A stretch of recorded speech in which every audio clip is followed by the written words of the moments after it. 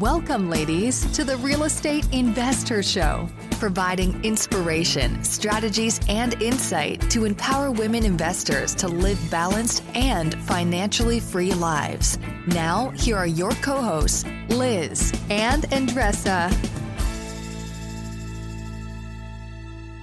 So on today's show, we have Judy Hoberman, and she was absolutely amazing. Andressa, right? Yeah, we need about 2 or 3 more interviews with her to get all my questions out. She's a rock star. She's an international speaker, trainer, coach. She's written a bunch of books all around empowering women, especially in the selling and leadership arenas.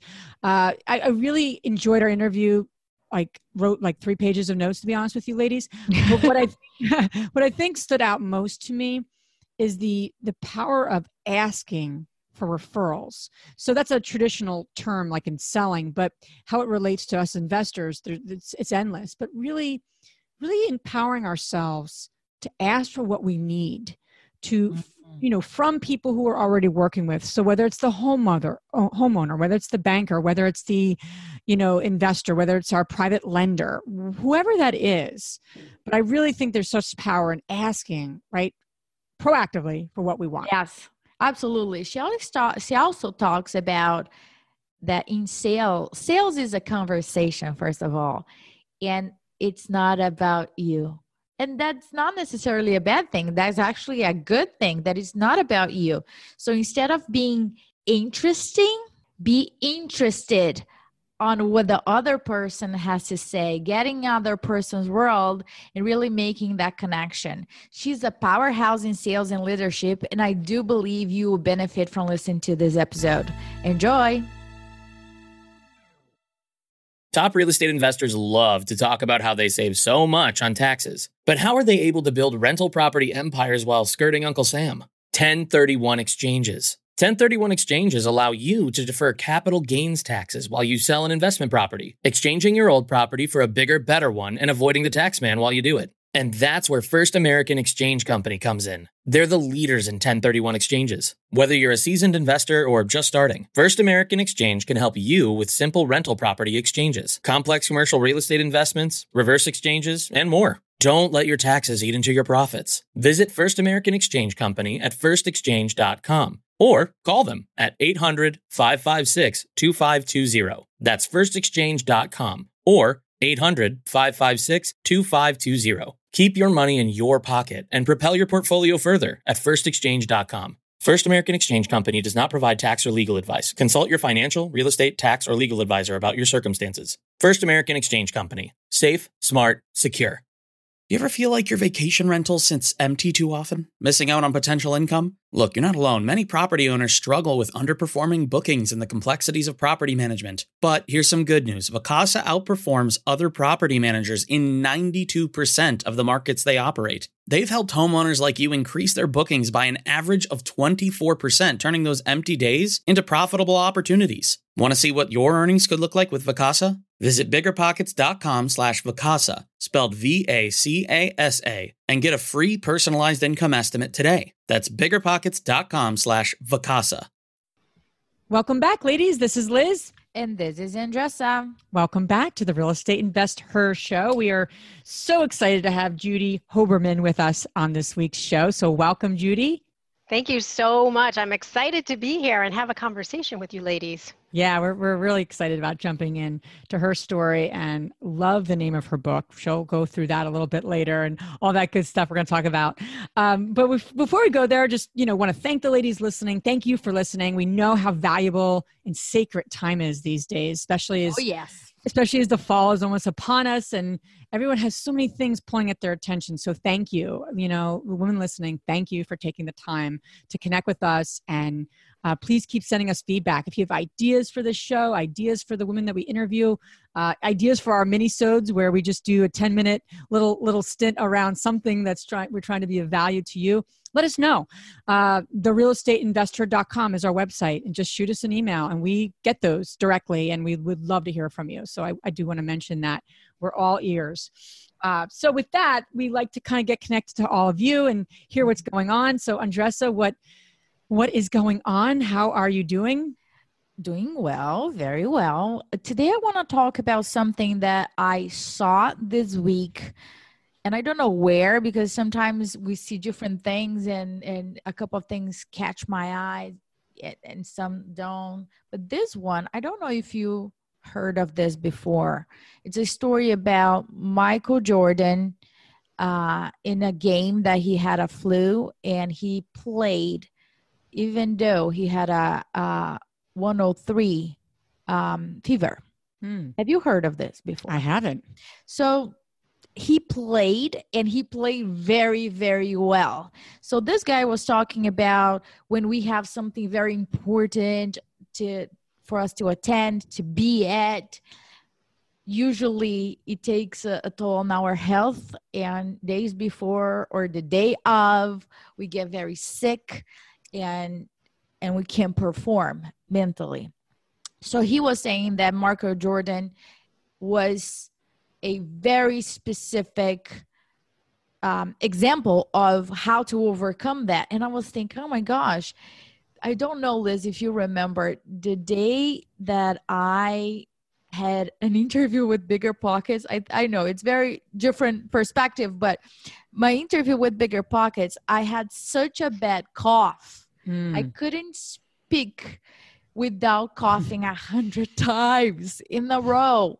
So I got coffee drops. I got the spray that you numb everything, multiple things at the same time.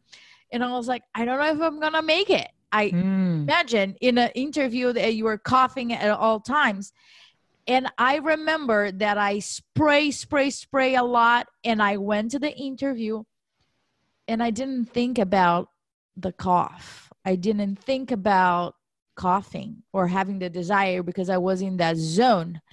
And I believe that that's what happens with people. The mindset takes over. If it is that strong, it takes over, and you just execute, and it kind of overcome your physical. So everything that we do in life, I know that it's sometimes our health goes second, and we are not 100% ready to go. And I'm not saying for you to just respect your body and not be, conscious and kind with yourself.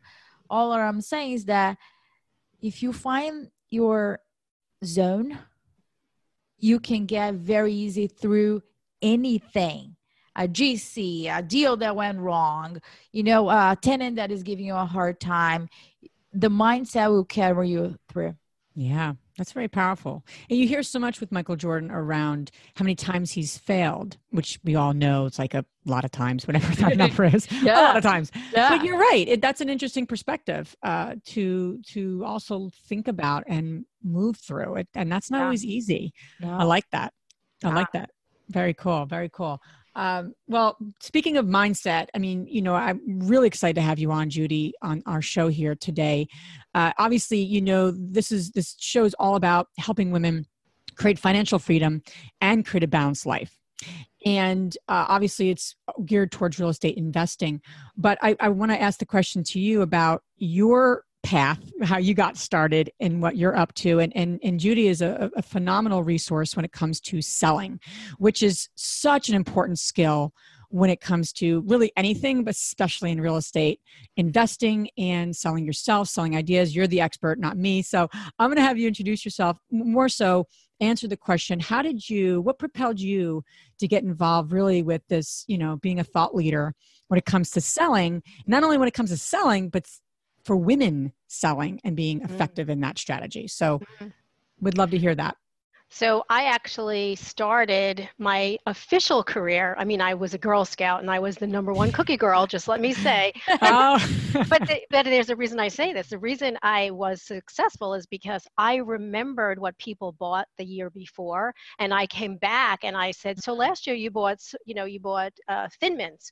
Would you like those again, or would you like to see the new cookies, whatever. So I was the #1 for many years in a row. And I remember that only because if you listen to what your people tell you, you're going to do well in sales, because sales is nothing more than a conversation and a relationship. But when I started, my first real job, seriously, was in construction. And I was the only female in the state of Connecticut that was in commercial roofing, of all things. Wow. And so when I was doing the roofing, I was climbing up a ladder and I was doing all the things that you would think women don't do. But the truth of the matter was I was selling myself. And I don't mean that, figuratively and literally. Sure. I'm just saying that I had to sell what the company was. I was the face of the company. But my real substantial career was in insurance. And you know as well as I do, insurance could be very boring and it's not tangible and you can't smell, feel, taste, or anything else. You have to actually provide a solution. And so for me, again, I was the only female and I had to do things a little bit differently because I had these tremendously successful male mentors. The problem was you can only do so much as somebody that isn't like you can do, and then you have to take it on yourself. And so when the men would say to me, get in, get out, and get the check, I would be like, yeah, but you can't do it like that. You have to have a relationship. And so they would tell me, they would criticize me. I was such a girl. I asked too many questions. Everybody had to be my friend. My appointments were too long. I came back, all that kind of nonsense. And all I kept thinking was, it's a relationship. It's a relationship. So as I got more successful, they realized that selling like a girl was really a compliment, not being, something that was nasty. Mm-hmm. And they started watching me and they started seeing things. So as I progressed, I ended up with 3 agencies of my own. And then I was recruited to be in a big company to do their training in their universities and everything like that. What happened there was the culture was very toxic. And so I left. And when I left, I was a female that was not 20 years old.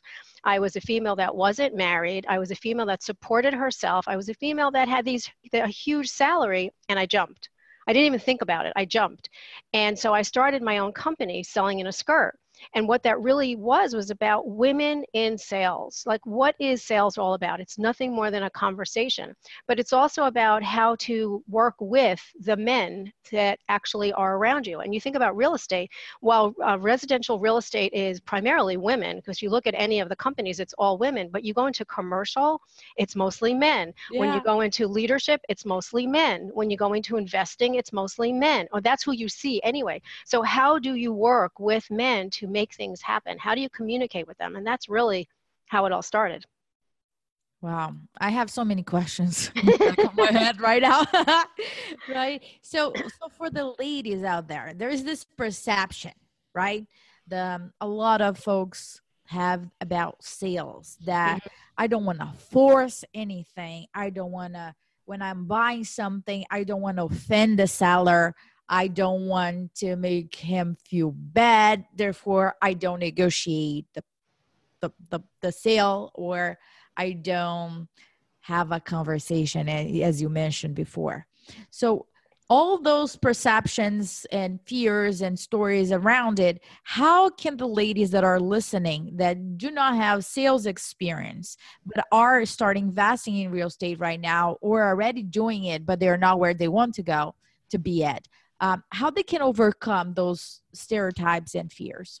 Well, first of all, everybody's in sales. I don't care what your title is. I don't care what your position is. I don't care anybody. You're selling yourself every single day. That's first and foremost. So you have to get used to being who you are.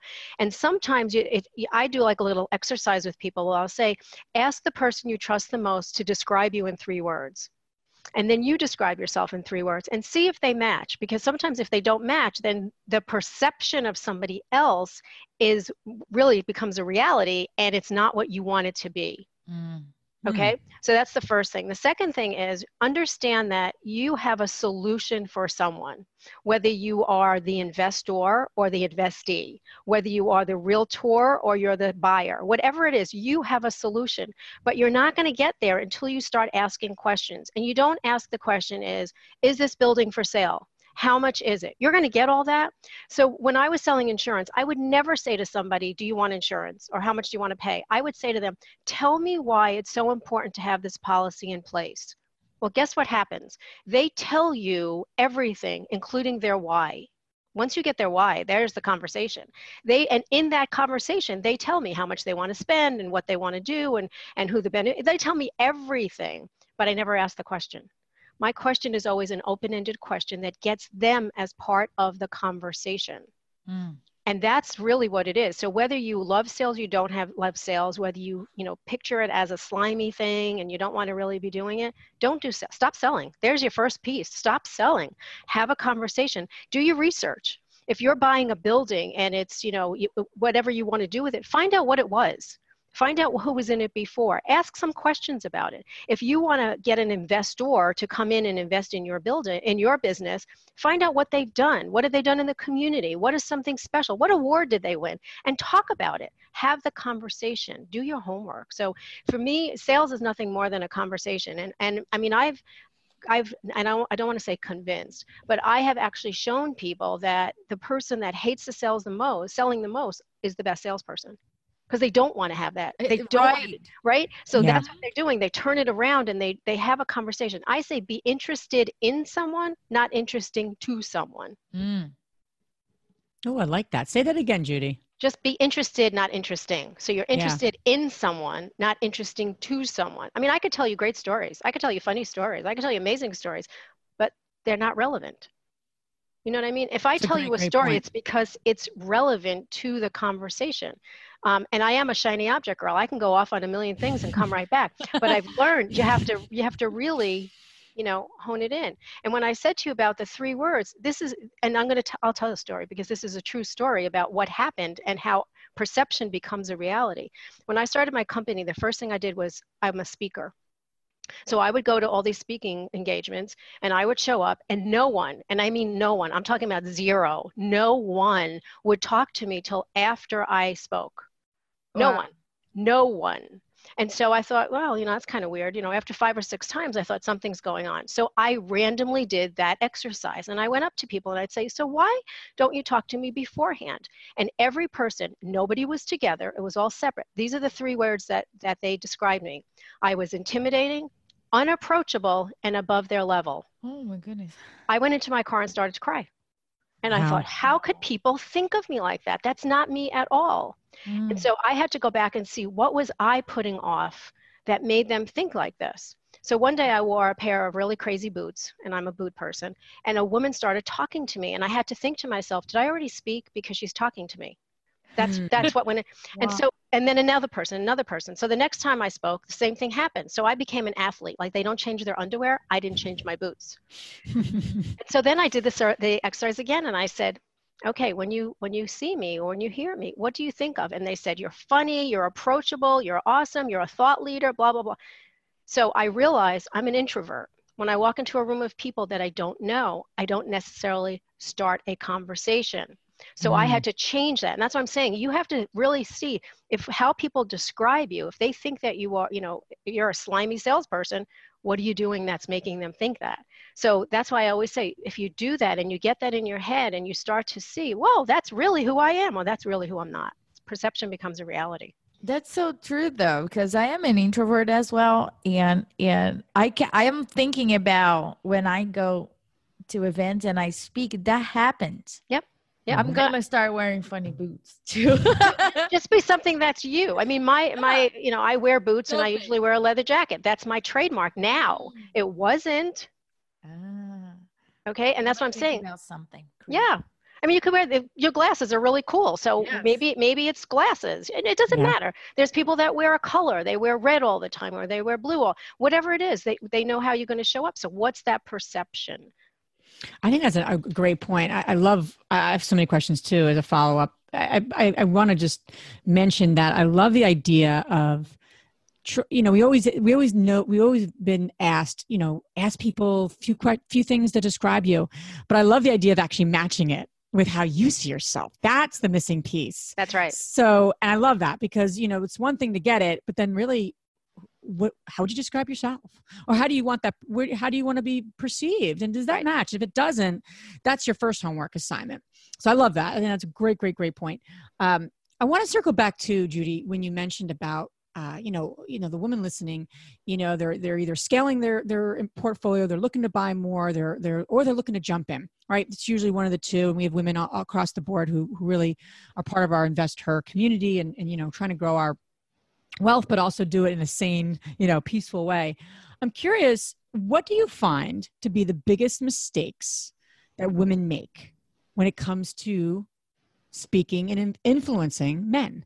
Because you got the contractors, obviously that's a huge thing to overcome or area to overcome for a lot of women, and also commercial brokers, if they're looking to get into larger buildings, or like our friend Pam, she's selling land, apartment buildings, office buildings. This is male oriented.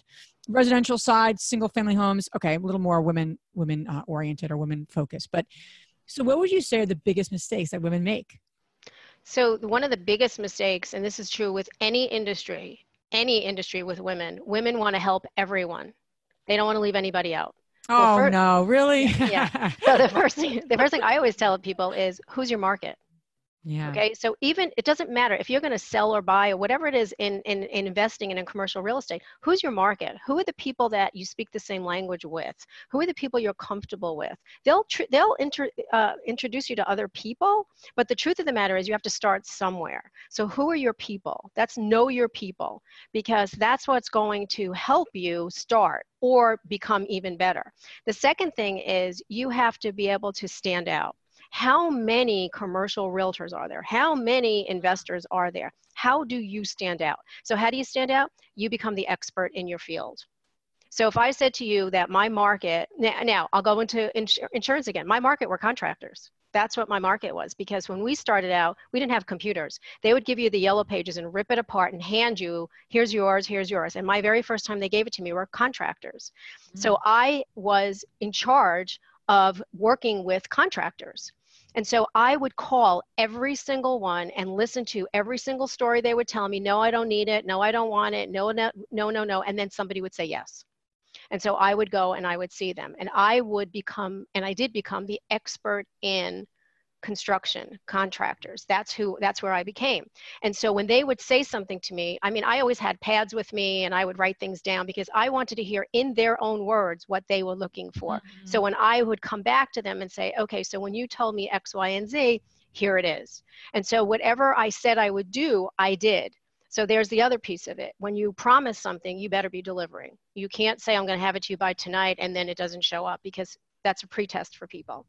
So that's the second part, is you have to know your people, and you have to make sure that you are standing out in some way. So again, contractors, I knew them. How I stood out was whatever I promised, I delivered. Okay. And then the third thing is you have to be willing to ask for referrals, because that's the mistake people make. I don't want to ask. And what if they say no? Who cares? What's the worst that's going to happen? They're going to say, I don't know anybody. But my business, now remember, yellow pages, that's not really considered a lead. Those are yellow pages, okay? But after 30 days of working with contractors, I met many centers of influence. I never, ever, after 30 days, had to have yellow pages again. My business was 100% referrals.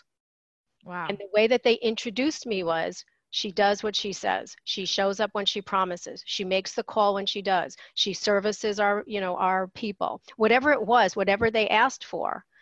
You can't be available 24/7. So that's the other mistake people make, is I'm available 24/7. No, you're not. You're not.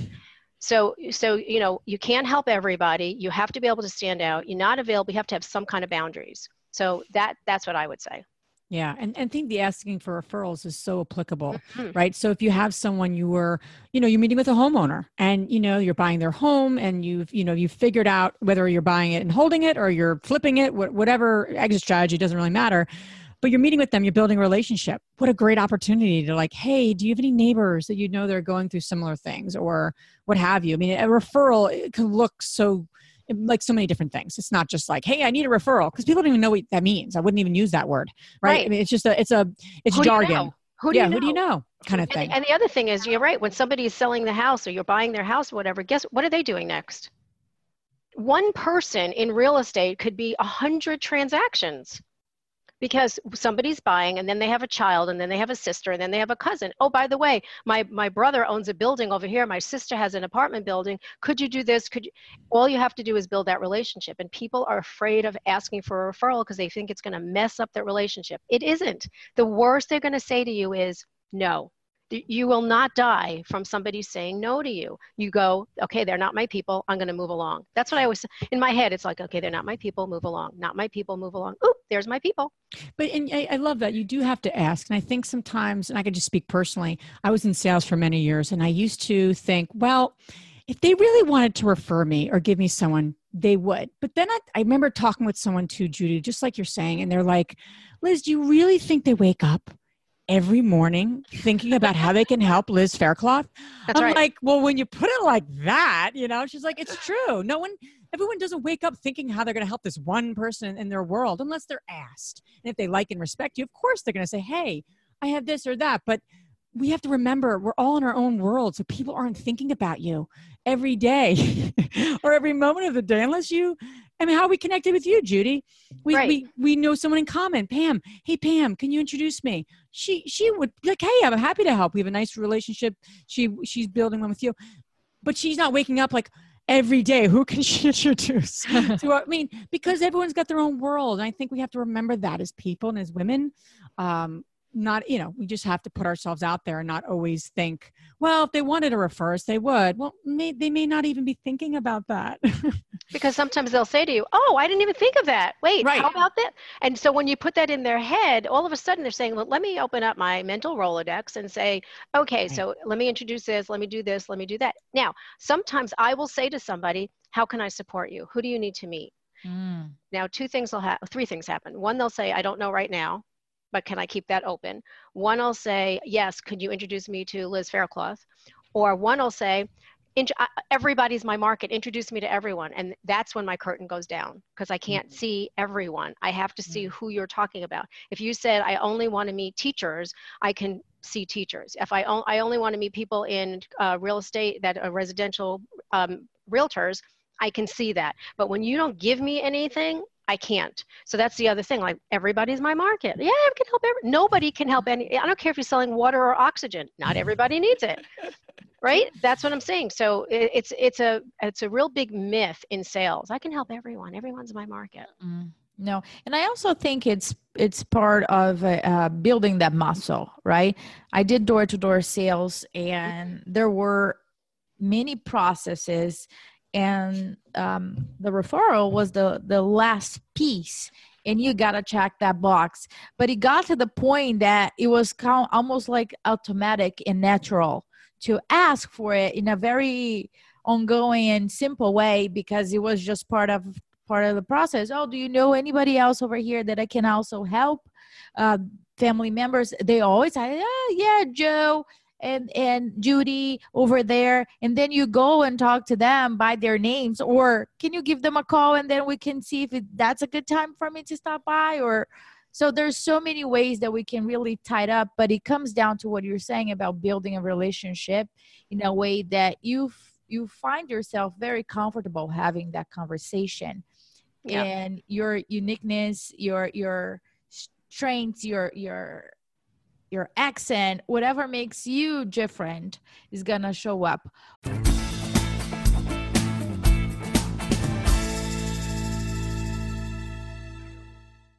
I'm curious, have you been struggling to keep your vacation rental booked? I totally get it. It's tough to manage and keep filled. But we found something that really works. It's called Vacasa. They've seriously changed the game for a lot of the BP audience. In almost every market they're in, Vacasa manages to fill up the calendar more than anyone else. And get this, the average Vacasa user sees about 24% more bookings than with other managers. That's a lot of extra income. Curious to see what you could be earning? You can get a personalized income estimate right there. I think you'll be pleasantly surprised at what Vacasa can do for you. Check out biggerpockets.com/Vacasa, spelled Vacasa. biggerpockets.com/Vacasa.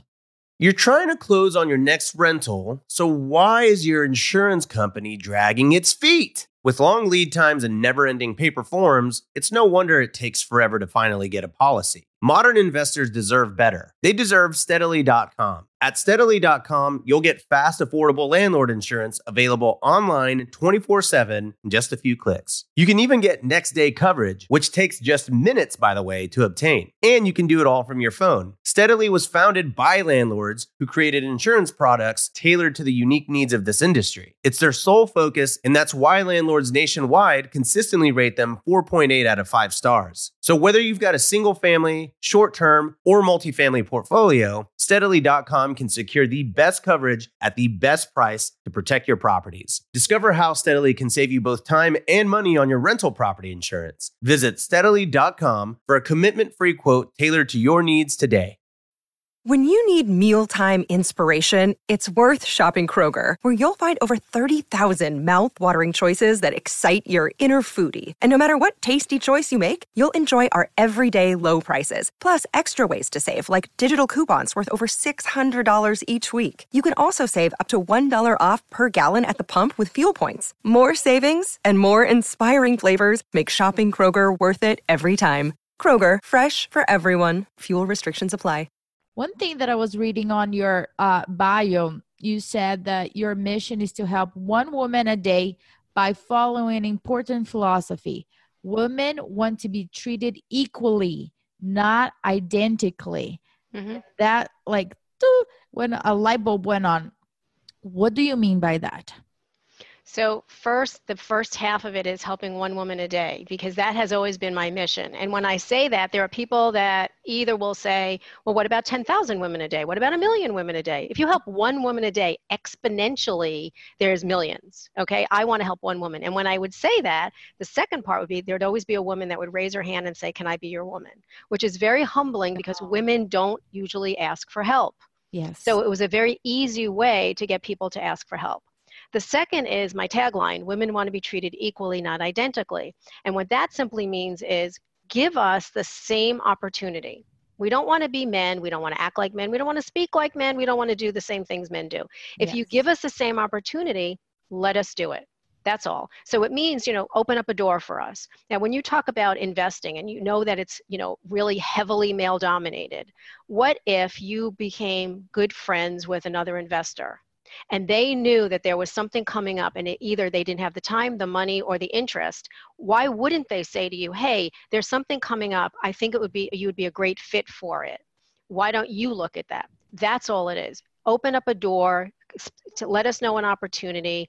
Even be a mentor for us that you can say, here's how it looks. You're going to have some bumps in the road. Here's how it's going to look. We're not going to do it for you, but let me show you what could happen. That's all it is. We just want to be treated the same. We want to have the same opportunities as men have, but we don't want to be treated like men. Does that make sense? Clear. Yeah. Very clear. Yeah, absolutely. I think that's a really interesting perspective, because I think in a lot of ways what we've been, people will say, why do you interview just women? And what is, and like, this is not about men bashing or segregation. At all. It's really just to empower women. That's what we're kind of in the business of, or at least, what we're up to in terms of our passion here, in terms of combining this idea of financial freedom investing with focusing on supporting women, because we have different challenges and issues that I can't speak about what men have to deal. I'm not a man.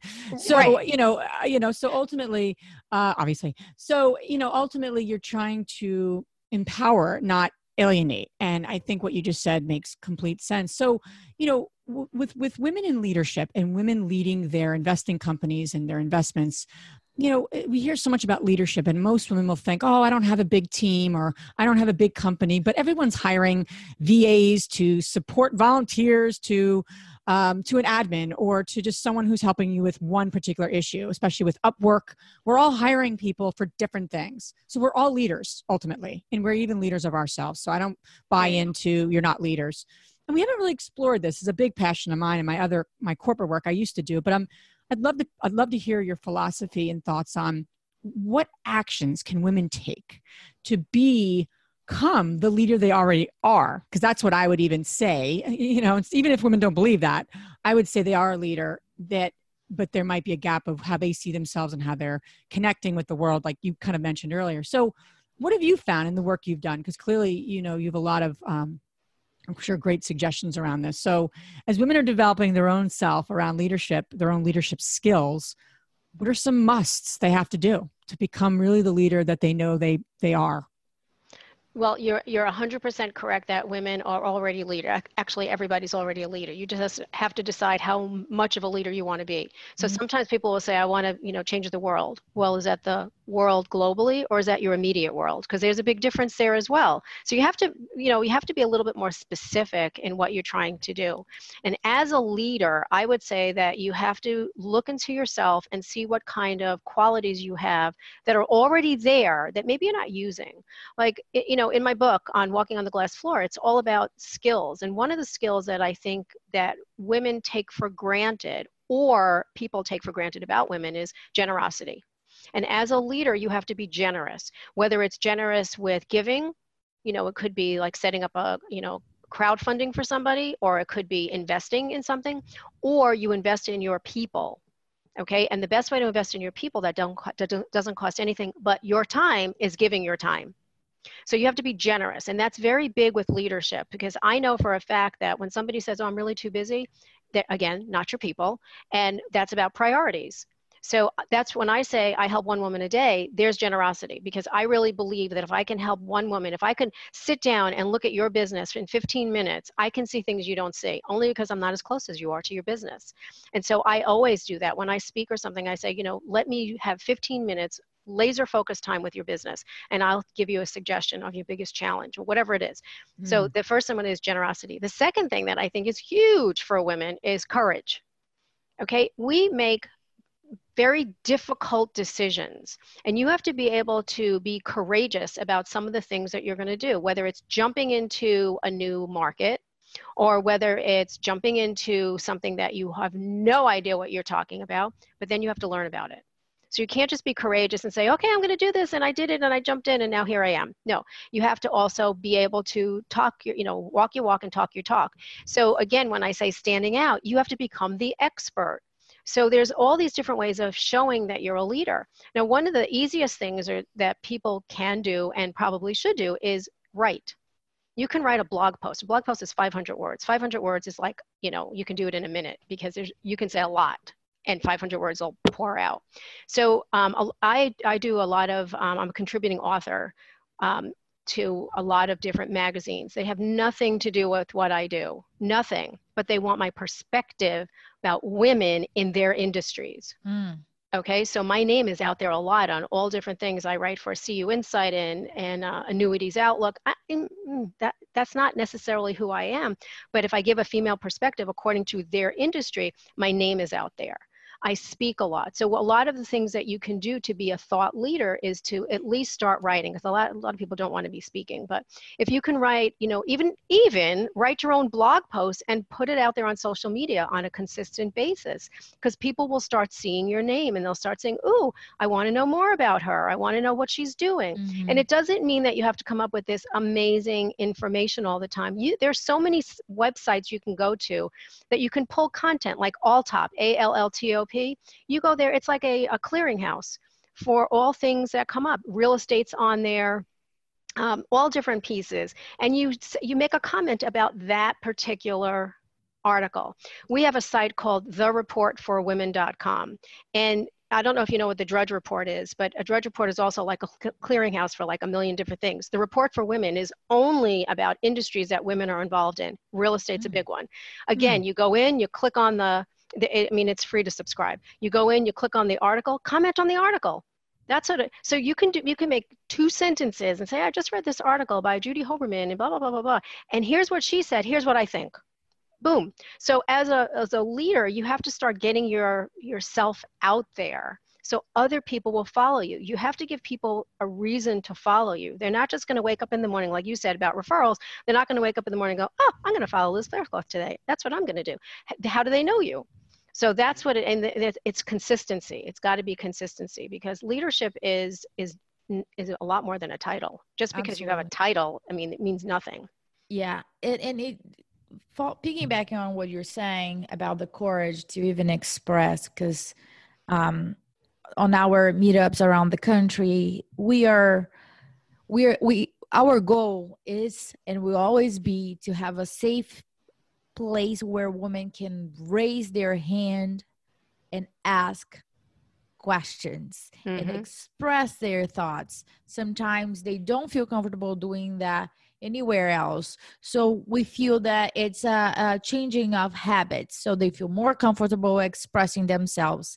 In regards to the blog or a post, there is a lack of confidence. Instead of saying, oh, I did X, Y, and Z deals, what we hear is, I only did 5 deals and I am not an expert yet into it. So when I do, I don't know, X amount of deals, or when I have X amount of years of experience, then I will become an expert on it.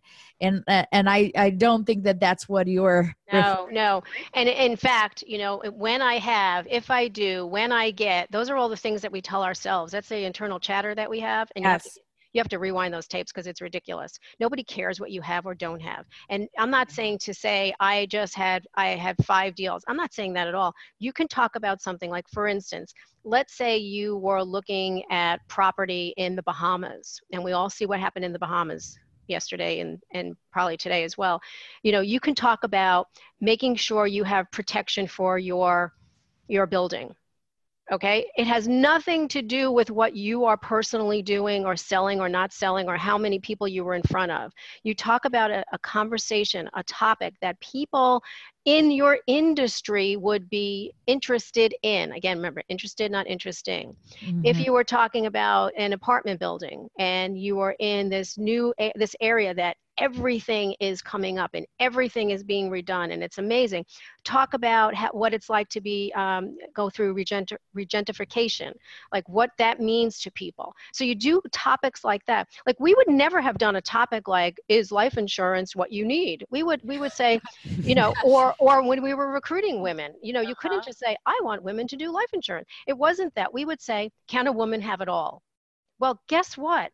Every woman read it. Every woman would want to be part of it because it had nothing to do with saying you should be in this industry or you should buy life insurance. It wasn't that at all. We did a topic.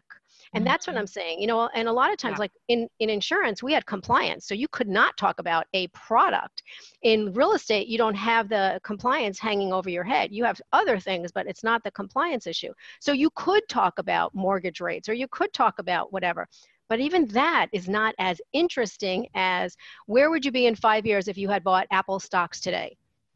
It's that kind of mindset, like change the format of it. And it's not about you. Remember that in sales, it's not about you. Take the spotlight off you. It's not about you. People don't care about you yet because they don't know who you are. So it's about what it is that you can do for them. So when you give them great content, then they're able to say, oh my goodness, I can't believe this article I just read. It's the best thing ever. I love that, Judy. And I think the biggest thing that I have come to realize in speaking with a lot of women and a lot of men for that matter, is that they get themselves out there on social media and then they come back and go, you know what? I'm just not getting the leads to buy the new property or for new investors or fill in the blank. And really what's happening is they have not identified their market. Like who do they want to respond to that post? So with social media, they're like, I should just be, in drones, just getting everyone. Like you got to really get clear on that. And I love what you said, because I think that's the hard work. It's really easy sometimes when people have been doing this. Like I can tell you a little bit about X, Y, and Z, but okay, great. But are you adding value to the people you want to be attracting? That's the biggest question. And where are those people, and those women, those men, and then how do you get in front of them and give them good content, like you're saying, of value? I love that. And Judy, so in my head, the question that might be going through other women's head too, is that how can I identify it? I have different shiny objects around me and I'm getting distracted. And I have a lot of things that I like and that I enjoy and that I see potential. So how can I narrow down and focus and really serve the market? How can I determine the market? So first of all, you have to know the difference between a priority and a distraction. Okay, because there's lots of distractions out there. Oh, that looks good. Oop, that looks good. And that looks good. Okay, so now you say, all right, but where do I really want to be? Picture this as a sandbox. Who is in your sandbox? Who do you want to be playing with? Now, you can say, well, I want everybody to come into my sandbox. No, you don't, because there are people that you don't want to do business with. And I can guarantee anybody that's listening can already tell you who they don't want to do business with. Yes. This person is this person is slimy, this person said nasty things, this person doesn't like, whatever. They're not your people. And you have to keep sifting through that sandbox and saying, okay, who is my people? Who are my people? So the first thing you have to do is decide who is going to be with you long term. Mm. So when you're investing, you have to decide, am I doing buildings? Am I doing, land? What do I really want to do? And then say, where are my people?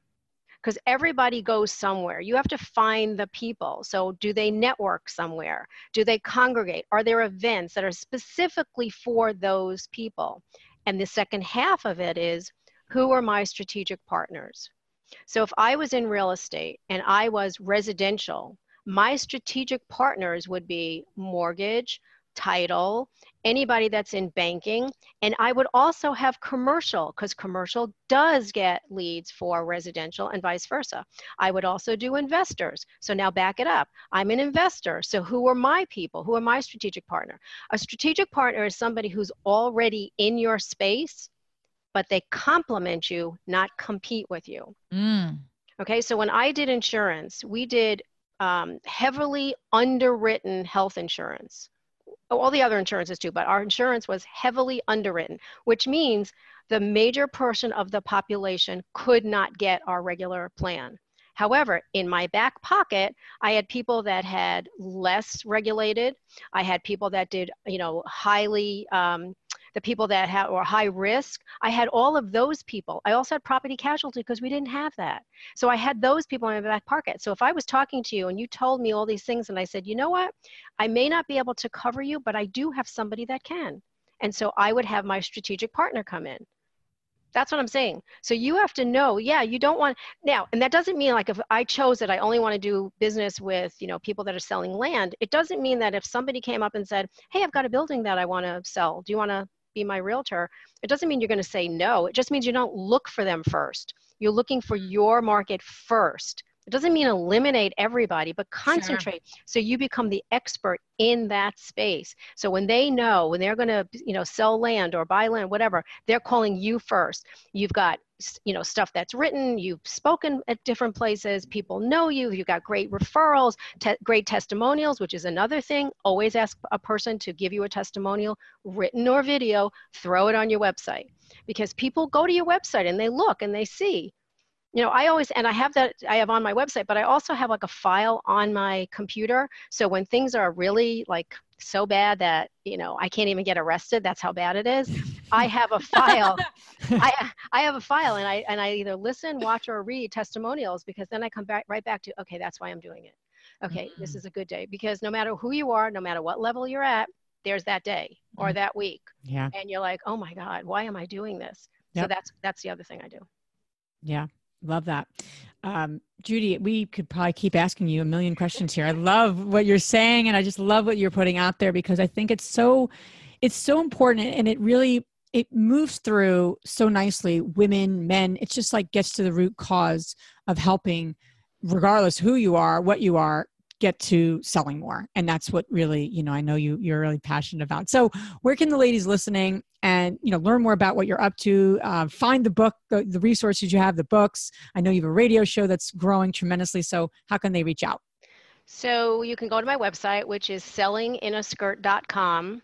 I also have a second one, which is walkingontheglassfloor.com. So you can go to either or. One is more leadership, one is more sales. You can email me at judy@sellinginAskirt.com. I answer my own emails. Nobody does that for me. You can follow me anywhere. I'm on social media. If I'm not on Selling in a Skirt, I'm on Judy Hoberman. I'm everywhere. And I also am very consistent. So every morning before 7 a.m. Central, I will have a post up on all social media.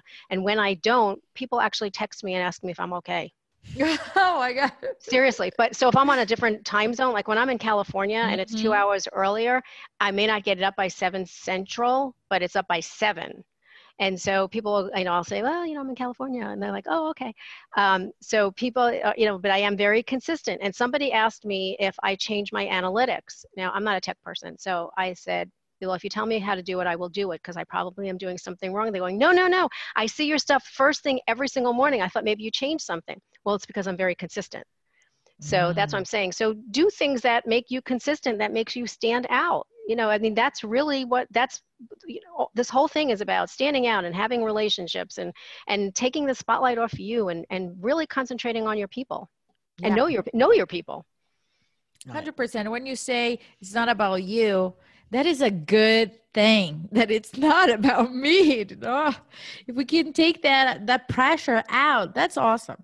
I like that. So all of this information you guys can find on our show notes. Now we're going to transition to our fabulous 3 questions. And the first one, Judy, is what's the most transformational book you have ever read? Oh, I've read a lot of transformational books, but I will tell you recently, the book that has really changed things for me is Powerful Questions. It's by Andrew Sobel, S-O-B-E-L. And because I've been labeled the question queen, I thought it would be a good book for me to read.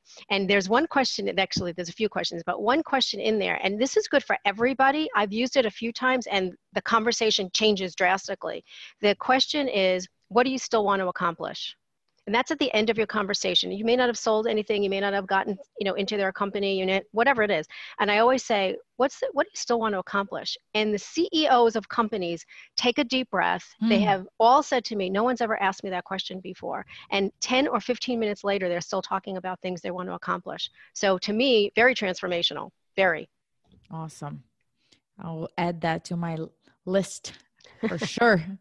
The second question is, what's the most powerful routine you do to create a financially free and balanced life? So the routine that I do is I have my 3 R's. It's review, readjust, release. And I do this every quarter.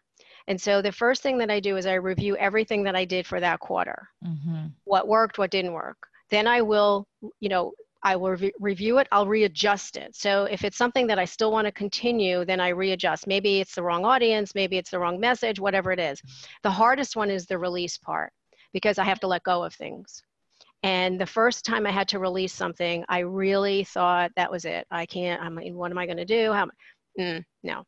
Review, readjust, release. And I do it every single quarter. And you'll find that you become much more in tune with what you're supposed to be doing, and you're doing revenue generating activities as opposed to, I'm just doing a lot of activities. So the release part is something that didn't work, or it's no longer your goal, part of your goal? Well, it's usually something that I've already readjusted a number of times. It's just not that it's not my goal anymore, but it's not what somebody needs. I thought there was a problem there, but I was inventing a problem. Right? So again, comes down to, it's not about you. Is that about? Yeah. The last question is, which woman, famous or not, has inspired you the most? So my book, Walking on the Glass Floor, is dedicated to my grandmother. And my grandmother, I call her the fashionista because she was very fashionable, head to toe, and she also was a feminist. And she was born in the 1890s. She's no longer alive. But she always told me that I could do anything I wanted to do. And she was there to support me when my mom did, but she was not as strong as my grandmother. And my father totally did not.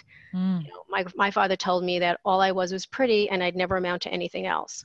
So when you have that in your home every day, but then you have this very strong woman saying, oh yeah, you could do anything you want. What do you need to do? Let's do it. So yeah. Wow. Love it. Judy, thank you so much for being on our show. Thank you for the stand you're taking too, and the work you're up to. You're very passionate about it. You're very knowledgeable about it. And I just love it because you're empowering women across the board. So that's just super, super cool and very aligned with what we're up to too. So thank you. And thank you for having me. Thank you, Judy. It was a pleasure. Thank you. It was awesome. Really awesome. And whatever I could do to support you and your listeners, please let me know. That's what I do. We appreciate you. Awesome. Thank you so much. You're welcome. If you enjoyed this podcast and want to receive updates on our next interviews, go to our website, therealestateinvestor.com. There, you can subscribe to our show, become part of our investor community, and get updates on upcoming episodes. If you like our show, please share it with other women who would benefit. And don't forget to leave us a rating on iTunes. We'd really appreciate it. And as always, we encourage you to take one action as a result of today's show and put it into motion so you can live both a financially free and balanced life. Thanks for spending time with us. Ciao.